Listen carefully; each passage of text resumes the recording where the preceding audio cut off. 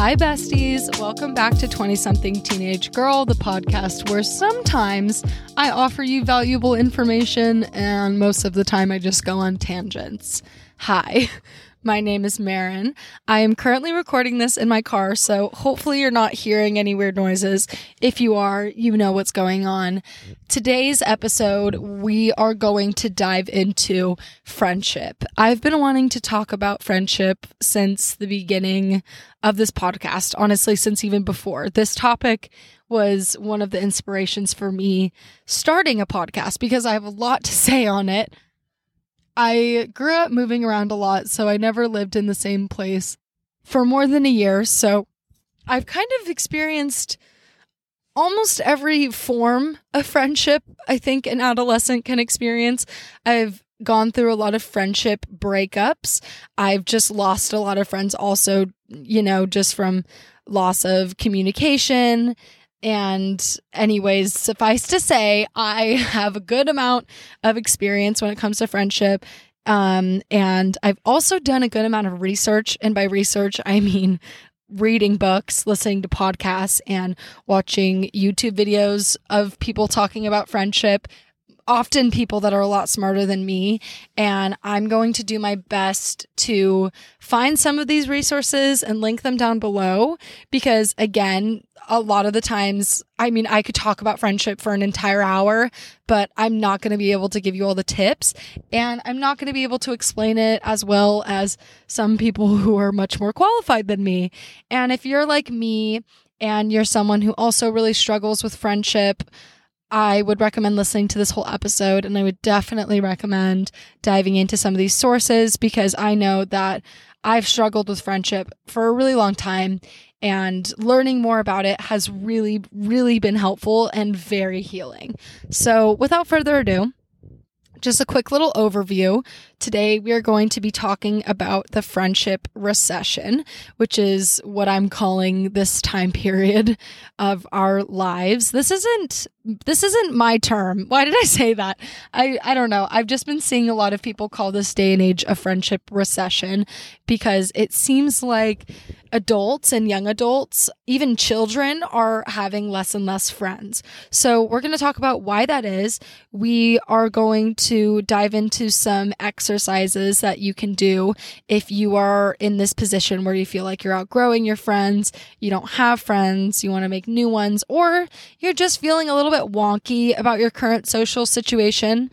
And then we are going to talk about toxic friends, who I am going to refer to as energy vampires. I don't really like the term toxic because I don't think that people are necessarily toxic, but I do think that a lot of the times we can find ourselves in relationships with people that aren't in it for our best interest. A lot of the times people like to form relationships with us so that they can benefit off of our energy. Anyways, we're going to dive more into how to discover if any energy vampires are in our midst, any bad friends, and then we're going to talk about how to spot them, how to cope with them, and then how to cut them off if the situation calls for that. Then last but not least, I want to talk about how to become your own best friend. And then we're going to finish off with some tips on how to make new friends. So wow, that was a long introduction. Let's just dive right into this. So I am a person who has never had a lot of friends. I've definitely had large groups of quote unquote friends, acquaintances around me a lot of the different times in my life, but I've never really had multiple close friends. Like, I've only ever had maybe 1 to 2 to 3 people that I would consider to truly be my friends in my life at a time. And I think that's because I've always been a very hyper independent child. I like a lot of the hobbies and interests that I have just so happen to be things that don't require other people. So as a kid, I really liked playing the piano. I really liked to sing. I really liked to write, and I like to read. So, obviously these activities don't require having a friend. So I would spend a lot of time on my own. I also just kind of learned how to be alone and how to become my own best friend from a very young age because I was moving around so often. I was really lucky to have my sister, so I was never 100% alone. She's pretty close in age to me. She's like 3 years younger than me. So we were always kind of in the same spot in life. So I never was, like I said, completely alone, which I'm very, very grateful to her for. She's still probably one of my best friends.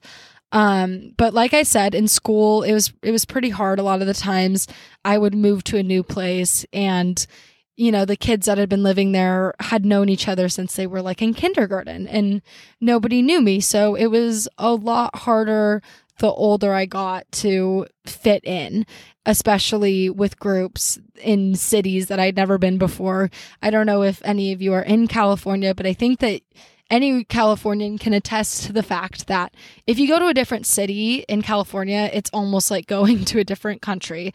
They're all very different. The culture in each city is very different. The social, I guess, can I call this like a social culture? That's what I'm going to call it. But yeah, the way that kids behaved and like the hierarchies, the social hierarchies in my different high schools and my different middle schools were all so different. So I just had a really hard time navigating that. And I think my junior and senior year is when I really started to just give up and accept being alone. I had been in a lot of situations in middle school and high school as well, where I just couldn't make friends or had a really hard time making friends. And a lot of kids would pick on me because it's pretty easy to pick on the new girl who isn't going to be here for more than a year. So yeah, I've always felt like, I'm not trying to say this to be sad, but I have always felt pretty on my own because any friends that I did make, they weren't guaranteed to be in my life for a long time. So I'm coming at this from the perspective of never really having too many long-term friendships. I'm lucky to have a few people that have stuck in my life for a long time. But for the most part, I've seen a lot of people come and I've seen a lot of people go. And it's always been very, very hard for me because when I was a kid, I was very extroverted. It's kind of funny because now I'd say I'm a lot more introverted, but I had a really hard time with people not liking me. I had a really hard time being picked on and just like a really hard time, especially my junior and senior year, not having any friends. I would spend most weekends by myself, just like crying. We love high school. I could not wait for high school to end. When I got to college, things got a lot easier. I think that when you're in college, it's like a really wonderful opportunity to make friendships because especially your freshman year, you're all new, you're all going to the school for the first time. So you kind of have this thing in common that bonds you together. Unfortunately, like 2 years into college, I started feeling really alienated from my friends and like from the people that I was hanging out with. And I think that this was because I went through a spiritual awakening. I want to do an entire episode on this. A lot of people know about my history. I grew up in the Mormon church and then I left when I was 18. And for a long time, I was really lost in the dust. I didn't know what to believe in. I didn't have any kind of spiritual health or beliefs. And then very quickly when I was like 19, seemingly overnight, I just had all these grand, shall we say, spiritual epiphanies. I was basically going through an existential crisis, questioning everything. And the people around me weren't doing that, like who's going through existential crises in college? So I didn't know what to talk to people about. Like I would sit down with my then friends and I would just find that, and this, I'm not trying to say this to be mean, but it's just like the only way I can think to say it is that I wasn't interested in anything that these people were talking about. And then when I would share something that I was interested in, my friends weren't interested in what I was talking about. So on one hand, I thought that everyone around me was crazy. I'm sure everyone was looking at me like I was crazy. But again, that doesn't matter. But I think a lot of us can relate to this. You don't need a spiritual awakening for this sort of alienation to happen to you. I just think in our 20s, it's like the time period where we're growing the quickest. Excuse me. In our 20s, all of your belief systems are being rewritten. Of course, there are people that like to cling to the belief systems that they grew up learning. But for me, it was the opposite. I'd grown up with these very conservative values and this very strict idea as to what God looked like or as to what spirituality should look like. And then all of a sudden, all of that was flipped on its head. And I found myself having to rewrite every single one of my beliefs. And when I say that, I mean everything. I had to rethink the way that I looked at food, rethink the way I looked at like literal beverages, clothing, the way that I would converse with people. You get the picture. And I don't think that this is just true for people that lose their religion. When you're in your 20s, you're learning new things. The way that you once thought the world was when you were in the comfort of your parents' home, that is not the reality of this world. I think a lot of us are beginning to grow at a pace that is extremely rapid. And when we make these friends as this 18-year-old fresh out of the house, innocent almost version of ourselves, fast forward a year later, a lot happens. A lot has happened. I'm sure you can attest to this. From the time that I've been 18 to 22, I am not the same person that I even was a month ago. So when I made these friends as this certain version of myself and I was no longer that version, I just felt so fucking alone. I would be in a room full of my friends and just feel like I might as well not be with anyone because that's how alone that I felt. So I started to question this. I started to be like, why? Why do I feel alone? Why am I not connecting with my friends anymore? And that's when I started my little research situations. That's when I started diving into learning more about friendship and psychology and all of that good shit. And one of the first exercises that I came across that I found to be extremely helpful was what I'm going to call this bestie diagram. Now, this obviously isn't being filmed, so I'm going to need you to use your imagination. If you have a pen and paper nearby, I would really recommend you pause this and go grab it. If not, take a screenshot of the timestamp of where we are and definitely come back to this episode, because if you are in any way struggling with your friendships, I promise you this bestie diagram will help. If my verbal instructions don't make sense, I'm going to be uploading a little template of the bestie diagram on my Instagram. You can go ahead and find that within the links below in the description. And without further ado, let's dive into the bestie diagram. So the first life-changing bit of information that I got on friendships was this fact that you can only mentally handle having 5 intimate relationships in your life. And this doesn't just mean platonic relationships. This can refer to your partner, your romantic partner. This can refer to your family, your cousins, your neighbors, your work friends, whatever. But what I mean by intimate is ride or die. You would tell anything to this person. If they murdered someone, you're grabbing the shovel kind of closeness. So if you have those people in your life, if you have people that you would tell absolutely anything to, I want you to think about them right now. Consider who these top 5 people might be. Most of us do have 5 people that fill up this spot. I have 3 people that I would say are definitely my most intimate best friends, and that is my mom, my sister, and my boyfriend.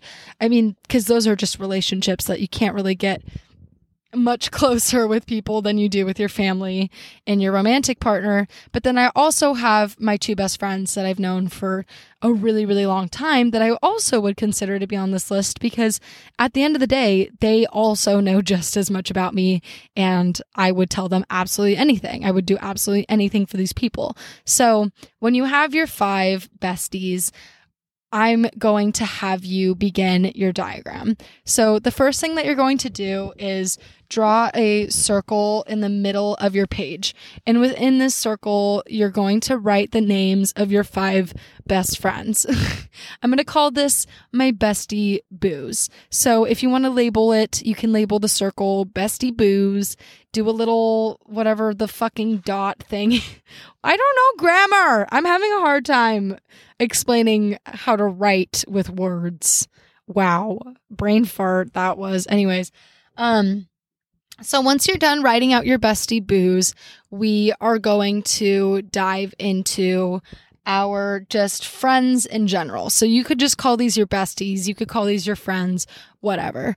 These are people who you would tell most of your secrets to, but not all of them. You don't quite know them like that. You would definitely hang out with them one-on-one, but you probably wouldn't help them cover up a murder. So I want you to go ahead and write out all of your friends. And there's no number limit to this. Just any name that you think of that falls into this category, go ahead and write those down in, I don't know if I explained this, but in another circle around the bestie circle. Wow. We're not going to do visual diagrams on this because this is really hard to explain just like with my words, but I hope it makes sense. So you've got your very best friends in your inner circle. That's going to be 5 people. Then you're going to have a circle around that circle. And within that circle, I want you to write out all of your friends. Do we got it? Okay. I hope we do. Anyways, once we have out all of our friends, all of our best friends, you're now going to do another circle around that circle, and there you're going to put anyone else that you thought of when you think of friends that doesn't quite fall under the category of like a good friend. Like you maybe wouldn't hang out with this person one-on-one, but you definitely would hang out with them in a group setting. You definitely would go to the beach with them, or I don't fucking know what you do. Go sing karaoke with this person. I'm talking like your family friends, your coworkers, your neighbors that you're friendly with.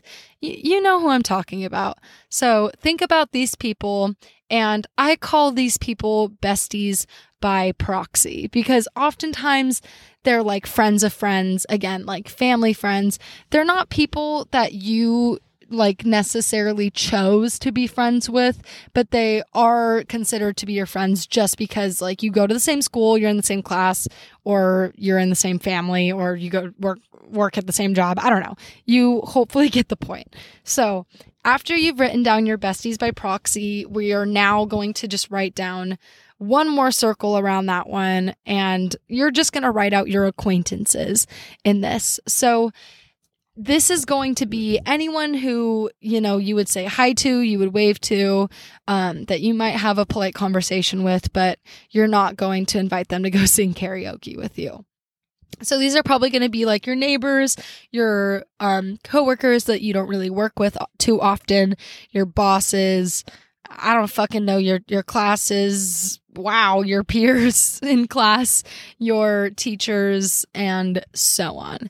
So basically what we're doing with this is creating almost like a little guidebook or a little map of who is in your life. And the reason why this is so helpful just to like write out everyone's names is you're putting into perspective who is in your life right now, why are they in your life, and who do we maybe need to stop giving so much attention to. So basically, what I want you to do now with this bestie diagram that you have is I want you to read through the names. And I mean, acquaintances and besties by proxy don't really matter too much for this, so don't spend too much time psychoanalyzing them, but definitely look within your bestie boo list and your bestie list, and I want you to circle any names right now of any friends that you're kind of unsure about. Like, you're not sure if they're necessarily a bad friend, but they haven't been making you feel the best recently, maybe.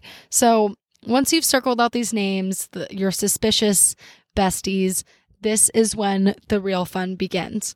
So now that you have all of these names out, I first just want to give a second bit of information that I found to be very helpful when I was first going through my little bestie recession.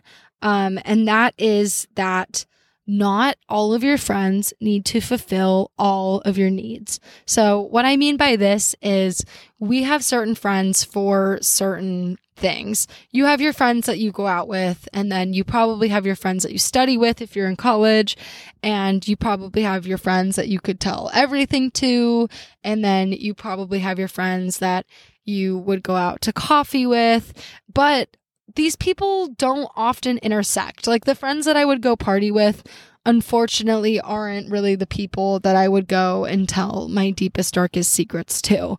And for a long time, I would look at this as like, I would look at my friends that were my party friends, and I would be getting really, really frustrated that they weren't having like deep, philosophical, emotional conversations with me. Then, after I heard this bit of advice, I kind of had this shift in my mindset that was very helpful, because I realized that it was okay. Like, it was okay that they're not having these deep philosophical conversations with me, because they're not my philosophical friends, you know? Like, those are my party friends. And like, what friend that's going to go out with me at the drop of a hat is also going to like have a talk with me about friendships and the dynamics of it all for like multiple hours? Like, I mean, some people maybe, but it's pretty rare that you're going to find a friend that meets all of your needs. The same thing goes with romantic relationships. I think that we just put really unrealistic expectations on both romantic and platonic relationships, because we expect, I mean, we're constantly being seen movies where one person is the savior. One person comes into the main character's life and boom, like, she's saved from every horrible thing that's going on. This isn't true. It takes multiple friends that are healthy relationships. It might take a romantic partner, but it mostly takes you and then a few supporting characters to have a healthy social life. And what I mean by this is basically we need to lower, like, it sounds bad, but I hope you understand what I'm saying. We need to lower our expectations for certain friends, put them into perspective. And what this allows for us to do is not get disappointed when our party friends aren't fulfilling our emotional needs. Again, if you're going through this and you're like, oh, like, I don't really have emotional, philosophical friends that I can talk about deep things with, but it seems like everyone that I've wrote down on my list is like a wonderful friend to go out with or to go have fun with. That's amazing. Like, you already have a part of your social life figured out. So all you need to do is start looking for friends that will be your philosophical debate friends, whatever you need. And we're going to talk more about how to make these kinds of friends more at the end of this episode. But I really hope that this all makes sense. What I'm trying to do here is just put all of your relationships into perspective.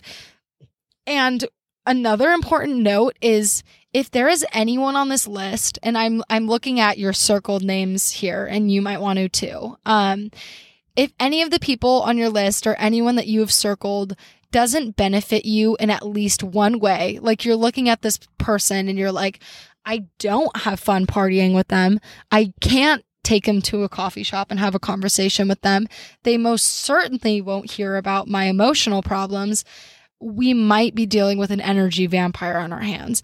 I truly believe that, I think this is a pretty good standard for friendship, is they don't have to meet all of your needs, but they should be meeting at least one need. So I'm going to dive into a little bit of the besties by proxy circle here. So when we're looking at these people, these are people who we didn't necessarily choose to become friends with them. They're friends with us because we see them every day, or they're related to us, or for whatever reason, we go to work with them, we go to class with them. This is the issue that a lot of people tend to have with their high school friends. I know it's true for myself, and it's true for a lot of kids my age, where you kind of leave high school, you go to college, and all of a sudden you're not talking to anybody that you went to high school with. And these are people who you claimed were your ride or dies. They were going to be your friends forever. And all of a sudden you've just lost contact. This is a very natural thing. This happens to most of us when we hit college. And it's simply because you probably wouldn't have been friends with these people if they didn't grow up with you, if they didn't go to your high school. A lot of the times, we don't like to be lonely. We're social creatures. So whoever's around us, we're going to be friends with them. It doesn't matter if we don't really have that much in common. So I just really want to make sure that when we're looking through the two most inner circles, these are the people that are important. We want to make sure that we have things in common with these people in our inner circles, that we're not just friends with them because we feel obligated to. Because I know that I definitely had a lot of people on my diagram when I first did this exercise 2 or 3 years ago. I can't do math. When I first did this episode, I was looking at a lot of these people that I was putting energy into, and I just realized that they weren't putting any energy into me. And in fact, the only reason why I felt obligated to put energy into these people was because of a simple connection. Like we went to high school together, or we worked together, or had the same class. If there isn't an instant compatibility, if you don't feel joy or feel like you've gained some good energy from this friendship or hanging out with this person, that is, again, a good sign that you might be dealing with an energy vampire, but they don't even need to be energy vampires. A lot of our friends, we've just simply outgrown. We no longer like the same things, or the friendship worked for middle school, but girl, it's not going to work for college. No one has to do anything wrong. It simply just goes down to compatibility. And that goes back to why I don't like the term toxicity, because I think it's a bad way to look at it. Like we literally just grow apart. We just develop different morals and beliefs and hobbies, and that's completely okay. And I think it's really okay to not cut off friendships, but just to start taking space from them. So if you're looking at some of these people, maybe we're looking at our acquaintances and our besties by proxy, and we're kind of like, I don't really love having that conversation with my neighbor every single morning. You know what, maybe I'm just going to wait until they go back inside their house before I go take my morning walk, so I don't have to waste 10 minutes to talk to them. It doesn't have to be because they suck or anything. I think it's important to remember, especially as like a people pleaser, who I'm certain if you're listening to this podcast, you're probably going to have those tendencies, like me.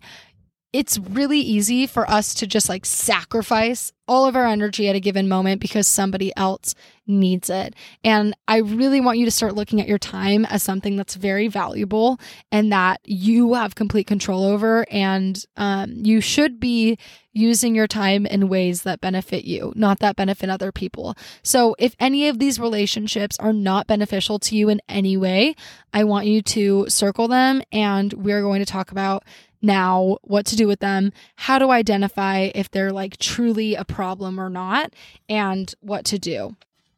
So now we're going to dive into energy vampires. What are they?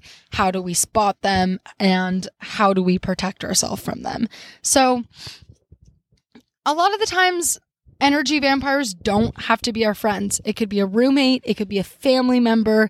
It could be a boss, a coworker, a classmate, a teacher, you name it. Energy vampires are all over the goddamn world, unfortunately.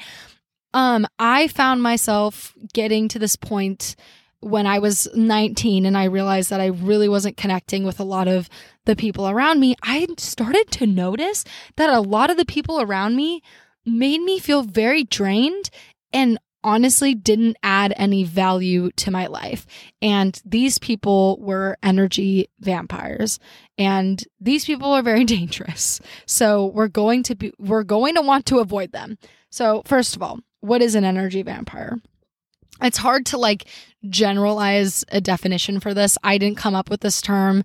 But what I would describe an energy vampire as is anyone that feeds off of the energy of other people, but doesn't offer up their own. So these are going to be your friends that get pissed at you for not answering the phone, who expect you to drive them to the airport at 3 a.m. without even saying thank you. These are the friends that might ask you to borrow money without ever paying you back.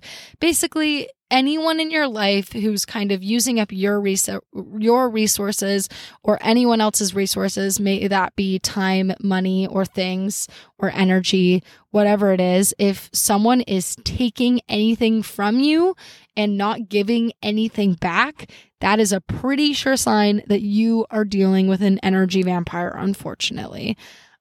So these are some signs to further hopefully explain, because I don't think I'm doing a good job, what an energy vampire is. So again, we're really going to want to be looking at the people that we've circled, especially if we've circled anyone within our two most closest social circles, because we see these people the most. We don't want to be dedicating our time and energy to people who don't truly appreciate it and give some of their time and energy back to us. So the first sign that someone that you're dealing with might be an energy vampire is that when you're around them, you feel stressed out or exhausted. The second sign that you might be dealing with an energy vampire is that they feel entitled to take your time or space without questioning or considering your needs, not your knees. I kind of just said this. If one of your friends is expecting you to do a major favor for them, picking them up from the airport that's super far away in the middle of the night, and they don't even think about what you might be needing to do or think about thanking you, that's a pretty good sign that you're dealing with an energy vampire. So number 3 is that you might experience physical pain or discomfort when that person is close to you or when you think about them. So I kind of call this a repelling aura. If you don't know what an aura is, it's this belief that the energy field around you, because our body does emit energy, does emit a frequency. But there's a lot of spiritual beliefs that this frequency is it's like a direct reflection almost of our soul, that it is able to be felt by other people, that it can, that it is consistent of, that it consists of all these different colors. That it consists of all these different colors relative to your personality. Blah, blah, blah. I don't think I need to explain what auras are. But I do want to do a whole episode talking about them because I'm very fascinated in auras. But for my spiritual girlies, anyone with just a dark aura, this could be the colors are physically dark, or the energy, just the physical feeling of being around that person, it feels very dark. It feels very dreary and just not good. So if any of the people that you've circled make you feel any physical sensations of discomfort when they're around you, I'm sorry, but again, a pretty good sign that you're dealing with an energy vampire. So the fourth sign that you're dealing with an energy vampire is that this person is attached and dependent on you and the rest of the people around them. So if this is a person who's asking you to go pick them up at the airport at a really inconvenient time, and you say no, they might freak the fuck out at you. It may be because they don't have anyone else to come get them, or it may just be that they feel entitled to your time and space and energy. But for the most part, these aren't going to be people that like to be alone. They often are going to always surround themselves with people. That's why energy vampires actually tend to have sorry. Well, they tend to have a lot of friends, funny enough, because they just like cannot stand to be alone. And that's because they're not producing their own life force energy. A lot of the times these people are very miserable and they need to feed off of people that are producing positive energy because they physically cannot produce it themselves. So if any of your friends feel like they are dependent on you for anything, like their well-being, money, rides, whatever, again, a pretty good sign that you're dealing with an energy vampire. So the fifth sign, we have two more, is that if they're in a bad mood, everyone else has to be in a bad mood. You know the kind of people that I'm talking about. I don't think I really need to explain this one too much. I can't tell you the amount of times that I have made friends that were like this. They would come over or, we would hang out and they would be in a terrible mood. Something bad happened, but they would like make sure that either I was in a bad mood too, or that I knew that they were in a bad mood. Basically projecting negative energy onto people in a way that affects them. That's a pretty good sign that you're dealing with an energy vampire. I definitely did do this when I was going through a really hard time. I would take that out on the people around me that were closest to me. However, the difference between that and an energy vampire is they don't give a fuck who you are. They will take that negative energy out on you. Nowadays, I will only really take out my anger. Not good to take it out on anyone, but we're all human. I'll like only ever project my anger and sadness onto like my sister, my mom, and my boyfriend, like my top 3 closest people to me. I would never fucking ever put my bad mood onto people that were close to me or like people that were my friends or my roommates. But I have had people in my life, like have a bad day and just like really not want anyone else to have a bad day, and that sucks. And it's again a pretty good sign that you're dealing with an energy vampire. So the sixth and final reason, and this kind of loops back to what I've already talked about, is that they require The sixth sign is that they require a constant attention and cannot be alone. I've already talked about that. No need to embellish anymore. So we now know what an energy vampire is. We know the signs. If anyone on your list is resonating with any of these kinds of signs, we're now going to talk about how to protect ourselves from them. It's really important to protect your peace. It's really important to protect your energy. My therapist is constantly telling me, protect your peace, because I just like to see the good in people. If someone's upset, I often want to help them. But unfortunately, with energy vampires, we can't always help them if they're upset, because a lot of the times, like I said, it's going to be, I don't want to call them dramatics, because obviously if someone is acting this way, they're definitely going through something really hard. But anyone who's projecting negative energy onto other people, that is a pretty big threat to your own peace, especially if you're like me. I am very, very sensitive. I've always been. So if someone comes around me and they're sad or if they're mad, I'm going to feel that. And especially with energy vampires, it can honestly, like oftentimes I've let other people's bad moods just ruin my entire day. And I don't want that to happen to you. You shouldn't ever let anybody else's bad day, make it your bad day as well. So this is how to protect yourself from an energy vampire. And I'm going to go through another list of steps here. So the first step is to ground yourself before seeing them. So if you know that you're going to be seeing an energy vampire, best case scenario would be that you don't have to see them. But let's say it's a roommate, it's a family member, someone that you can't avoid, a coworker, a boss. So before you see them, try to do a grounding exercise. Grounding exercises consist of, the whole thing about taking your shoes off, going outside for a walk. That actually really helps. Sitting in meditation for a little bit beforehand, or doing yoga. Anything that like grounds you into your body is going to be really helpful. My second tip is to do a shielding meditation. This goes with grounding. So after you've grounded yourself, I want you to do the shielding meditation that I have in my third episode, I believe, or is it my second? My second episode, my intentional drinking episode, I talked about doing the shielding meditation before going out. This also works for energy vampires. When you're meditating, just envision your aura or like a physical shield around you is protecting you from these negative energies, and sit in that meditation for as long as you need until you feel that energy around you. Why is this number calling me like 3 times? I'm scared. Why do random numbers call me? Okay, I'm sorry. Anyways, number 3, the third way that you can protect yourself from an energy vampire is that if you do need to spend time with them, try not to do it alone. So again, if you know that you have to hang out with them, invite another friend to come along with you, someone who you trust, someone who you love, so that energy isn't really displaced onto you. If you do find yourself in a room alone with them or in a situation alone with them and they are crossing your boundaries, it is 100% okay to leave. If they're in your house, go for a walk. If you're in the car with them, tell them to pull over and get out.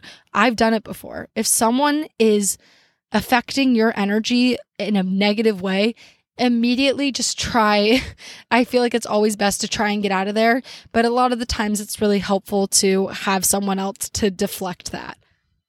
So the fourth tip I have for you, and this is counterintuitive a little bit. This is more for energy vampires in our life that, you know, maybe they're not always this way. Maybe they're just going through something, or maybe this is someone who you really care about. So like a family member or like one of your best friends that you don't want this relationship to end. You don't want to have to cut them out. So this is when we are going to try to give them some empathy, and I want you to listen to them and ask them what's wrong. So this is steps 4 and 5.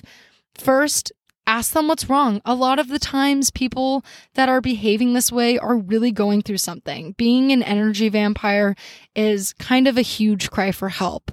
Hurt people hurt people. Like that quote is fucking real. So if someone is behaving this way towards you, it could be really helpful to just, in the most caring possible way that you can, ask them what's going on, let them know that you're here for them. And if they do end up telling you what's going on, listen to them, like really listen to them. I think that, like, a little bit of a tangent right now, but I'm noticing more and more that kids my age are losing the ability to listen to each other. And when all of us feel like none of us are being listened to, that can often just be a breeding ground for energy vampires, because if you're not being listened to, if no one is even trying to empathize with your situation, it would make sense to just be mad at the world and in turn be mad at everybody around you. So sometimes you can cure them, honestly, just by asking them what's wrong and actually listening to them. Again, take this advice with a grain of salt. It depends on who you're dealing with. If you're dealing with a truly emotionally abusive person, it doesn't matter what they're going through. I'm sorry, I don't care. There's no excuse for being abusive in any way, shape, or form. Get the fuck out of there. Cut them out. F them. We don't want anything to do with them. It's violent, but you get the picture. So number 6, the 6th tip I have for you is to stick to light topics when you're around them. So maybe we're not going to bring up politics and family drama or friend drama, or I don't fucking know what else is sensitive, religion. You know what I'm talking about. Just talk about the weather. Talk about, I almost said Britney Spears, but that's like not a light topic. That's a pretty dark topic. Talk about the plants. I don't know. You get the picture. Don't bring up anything that you know is going to make this person argue. We're not trying to trigger the energy vampire, okay? We're just trying to get around her, him, them, and be on our way. So number 7 is to reduce contact and time spent with them. So again, I want you to, I feel like I can't really give solid advice on this because it's really dependent on the certain person that you're talking about and who you are. So it depends on your relationship with them. But if this is a person where you've decided that you are okay with not pursuing a relationship with them, and you have deemed that they are indeed an energy vampire. You've tried to talk to them, you've tried to hear them out, and it's still just not getting any better. I think that is time to reduce contact. I also think it's really important to discern who you owe an explanation to and who you don't. This is a hard lesson that I'm still learning. I am someone that likes to over-explain. Obviously, I'm talking about this one topic for an entire hour. But I found that I was over-explaining in my relationships. So when I would set a boundary, or when I felt like it was time for me to retire a certain relationship, I would over-explain and send like paragraph after paragraph after paragraph. Number one, I have found that texting is just kind of like the worst way to deliver any point across that's serious, because you can't, tone and body language and eye contact are like the pinnacles of conversation. Like, they add so much context that we just do not get on our phones. So I think if in any way you cannot communicate with these people, especially energy vampires, over the phone, that's going to be the best. If you do have to communicate with them over the phone, I would recommend giving them a phone call or sending them an audio voice message, because at least they can hear your voice and they can hear the way that you're saying things. So if they do, because, you know, a lot of the times you can explain things perfectly and do everything right in your boundary setting, but people aren't always going to like it, especially energy vampires. Someone that's benefiting off of you not setting boundaries with them is not going to like it when you start setting boundaries with them. I think that setting boundaries is a really great way to kind of discern who deserves to be in your life and who doesn't. If someone reacts negatively to any of your boundaries, I think that this is a red flag. And I'll tell you why. Because I want you to also think about this. Think about any of your friends. Think about any of the people on this list. If they told you any kind of boundary, like something stupid, like, hey, when you wear polka dots, it makes me really upset. Would you ever wear polka dots again? Probably not. Like, even if it's stupid, because if you really love someone, if you really care about them, if their relationship means a lot to you, you are willing to make little compromises here and there for that relationship to carry on, or for that person to feel comfortable. At the end of the day, and this is another lesson, it's been taking me a long time to learn, if you feel something, you have every right to express it, and that feeling is valid, no matter what anybody tells you. So express your feelings, set your boundaries, reduce contact time with them. Sometimes you can just slowly stop talking to them, slowly stop seeing them as much.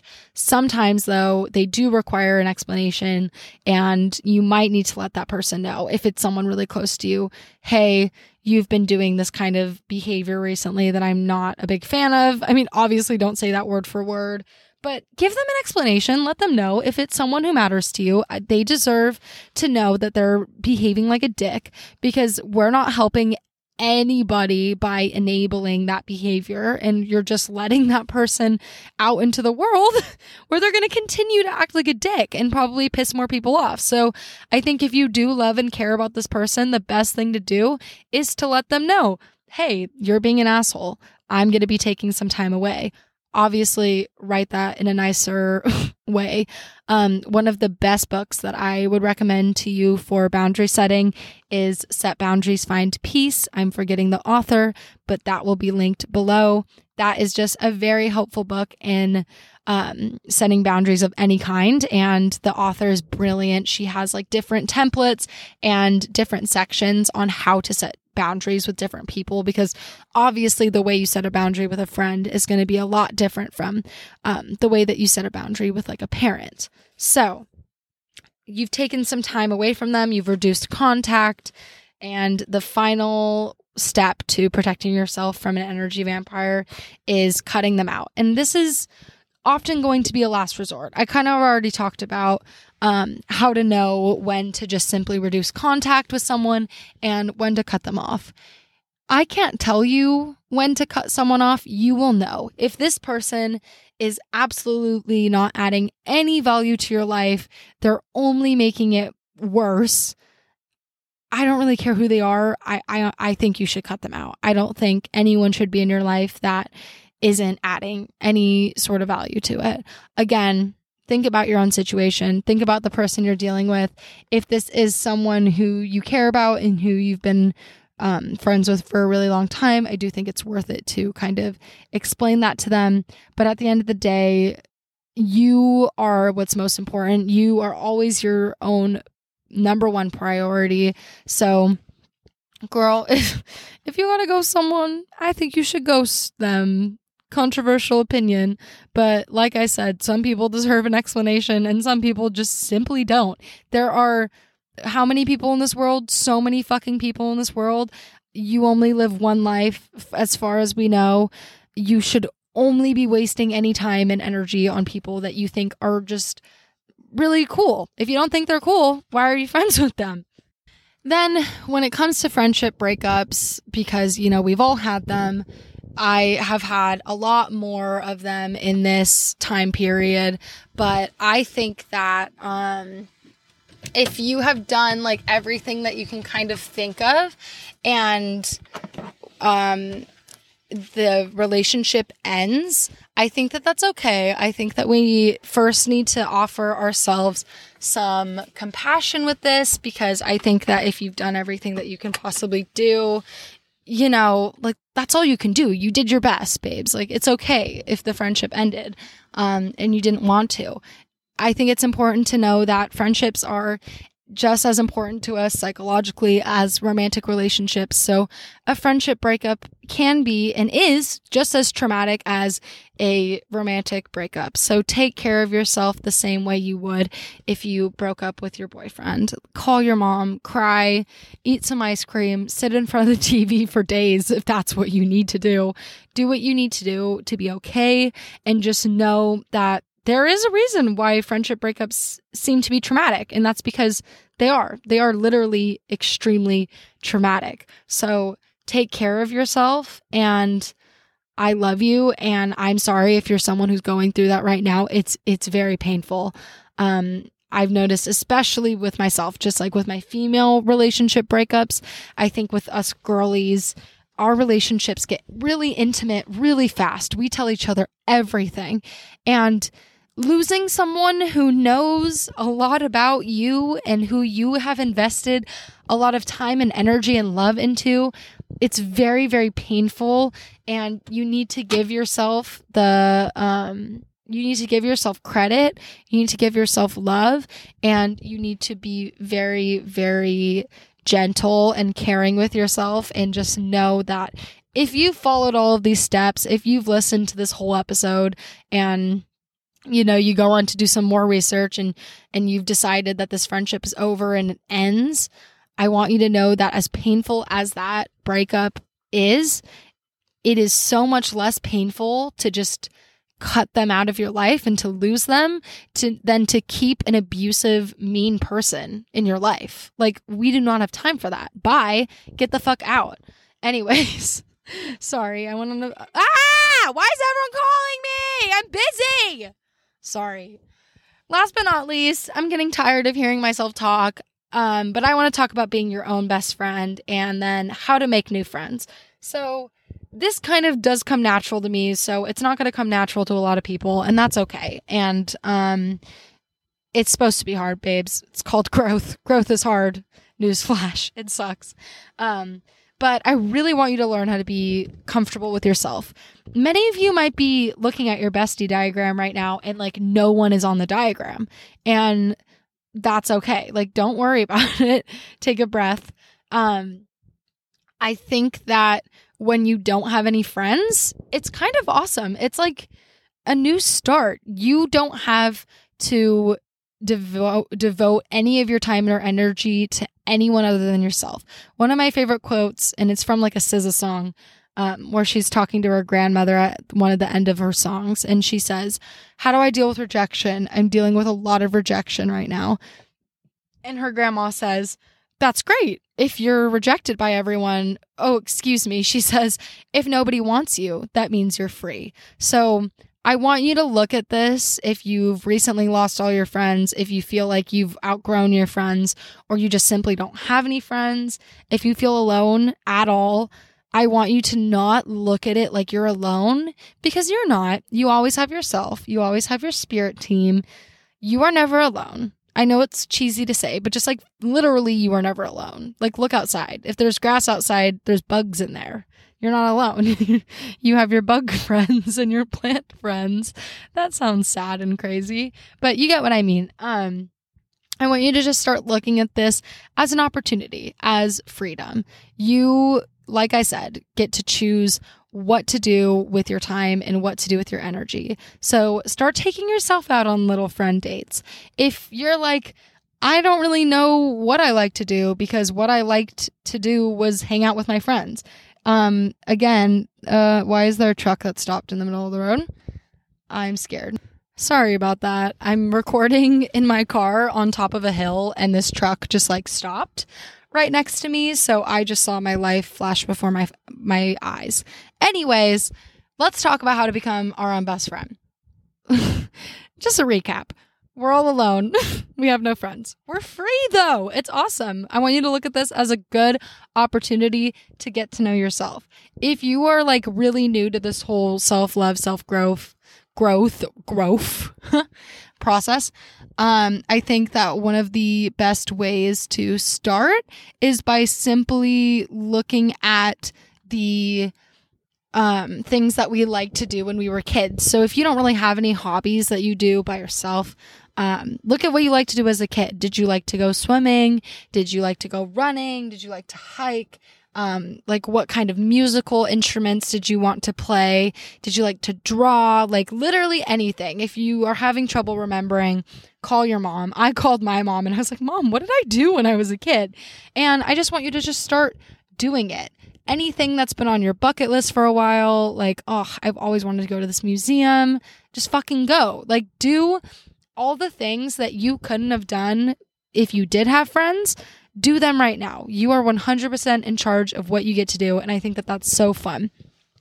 There's another thing where it's like a lot of us could be very anxious to start doing these things alone. I know that I was definitely really anxious when I started because I was so used to doing a lot of things with my friends, like any kind of errands that I had to run, any shopping that I was doing, I was always bringing along a friend. And then suddenly I was doing all of that by myself. And I think it was really good for me, but it was also really hard at first. And I think that it's okay for things to be hard at first because, like, how else are we going to grow? Like, everything that causes you to grow is going to be hard. And there's all of these college girls right next to me right now, and I feel very uncomfortable and embarrassed because I feel like they can hear me talking. But anyways, what am I saying? Okay, so just plan some dates with yourself. Take yourself to that museum that you really want to go to. Read those books that you've been meaning to read for a long time. Eat those meals that you've been wanting to cook. Take yourself on dates. It's really fun. If you maybe still are having trouble coming up with some activities, I use Pinterest all the time when I'm bored. Like, I will look up things to do alone or things to do when you're bored in your room. Just utilize social media. That's what it's there for. And start filling up your time with things that you're genuinely really interested in. Start learning new methods of self-care that work for you, and just really start dating yourself. Really learn how to become your own best friend. And soon enough, if you're your own best friend, if you know who you are without a doubt, and you have like a very good sense of self, other people are going to notice that. Funny enough, if you start developing self-love and self-awareness around a group of friends that don't really have that, you might just lose your friends automatically. Like, that might be painful, but divine intervention is a fucking thing. And sometimes the universe is going to take people out of your life for you as you grow. So I think that it's like really totally okay that if you start like knowing who you are, if you start like liking who you are, it's okay to say goodbye to some of your friends. Why are there teenage boys around my car now? This is super scary. But yeah, anyways, I think I might go because what are you doing? I forgot what I was saying because there was a bunch of teenage boys around me. But basically the whole point is, as you start to love yourself, as you start to like yourself, get to know yourself, people might just remove themselves from your life because it can be really threatening if you struggle with these things to see someone else succeeding at spending time alone, to succeeding at dating their self, So, you gotta brace a little bit for some jealousy, for some social weirdness. That's just going to happen. You can't really stop that from happening. But at the end of the day, it is just a sign of growth. So, okay, what's the last thing that I wanted to talk about? The last thing that I wanted to talk about is how to make new friends. And number one, this just kind of comes naturally when you get to know yourself better because you are just going to start to repel anyone who is like pretty insecure. And at the same time, it may not. You may have like cut all your friends off, or you're finding yourself in that position where, you just realize you don't really have a lot of people around you. That's okay too. It's okay to want friends. Like I've said a few times on here, like we all need friends. So some of my tips that I've started implementing to start to make new friends is, number one, I go to a lot of the same places often at the same times. So I try to go to my school library at the same time every week on the same day. I will try to go to like this one coffee shop every so often. Another way that you can meet friends is by joining a gym, going there on the same times. Maybe joining a yoga class, a fitness class, any kind of class for something that you're interested in. Any environment that reflects your interests. So if you really like books, like I said, going to the library, you're going to find people at those places with similar interests to you and just spark up a conversation. You may not even have to start by sparking up conversations because this is pretty scary, especially coming from someone who's also very socially anxious. Sometimes it can be enough just to smile at them and wave at them and say hi. And then maybe the next time that you see them, say like, oh, I've just seen you around a lot here. And like, I noticed that you're reading this book, or I really like your style, or I noticed that you're listening to this artist that I really like. Come up with reasons to talk to them. You can do it. You're so brave, and start those conversations. And there's not enough people starting conversations in this world anymore. We need to start more conversations. Anyways, aside from just being yourself, which will just automatically attract people that are on your same wavelength, going to places that reflect your values and your interests. I've heard that Bumble BFF, and randomly enough, is a good resource. Like, use the internet, use Craigslist. I mean, be safe, but like use Instagram. When I first went to school here and I didn't know anybody, I just found people through the school's Instagram. And if they looked cool, I would send them a DM and just say, hey, I just moved here. And this works if you are moving to a new city and you're all alone. Like, it's totally fine, I think, to just like comment on girls' posts and be like, hey, I just moved here. If you ever want to get coffee, let me know. People are nicer than we give them credit for a lot of the times. People are also meaner than we give them credit for a lot of the times. So if you try to engage with someone and they're not giving you like enthusiastic responses back, like, that's okay, babes. You win some and you lose some. So yeah, I think that's all my tips on friendship. I'm a little bit nervous. I don't know if a lot of this made sense. I really just went on a lot of tangents, and I have been very distracted by lots of teenagers that are deciding to go on runs past my car. I'm terrified of teenagers. But anyways, I hope that this helps. I know that these tips really helped me with my friendship issues.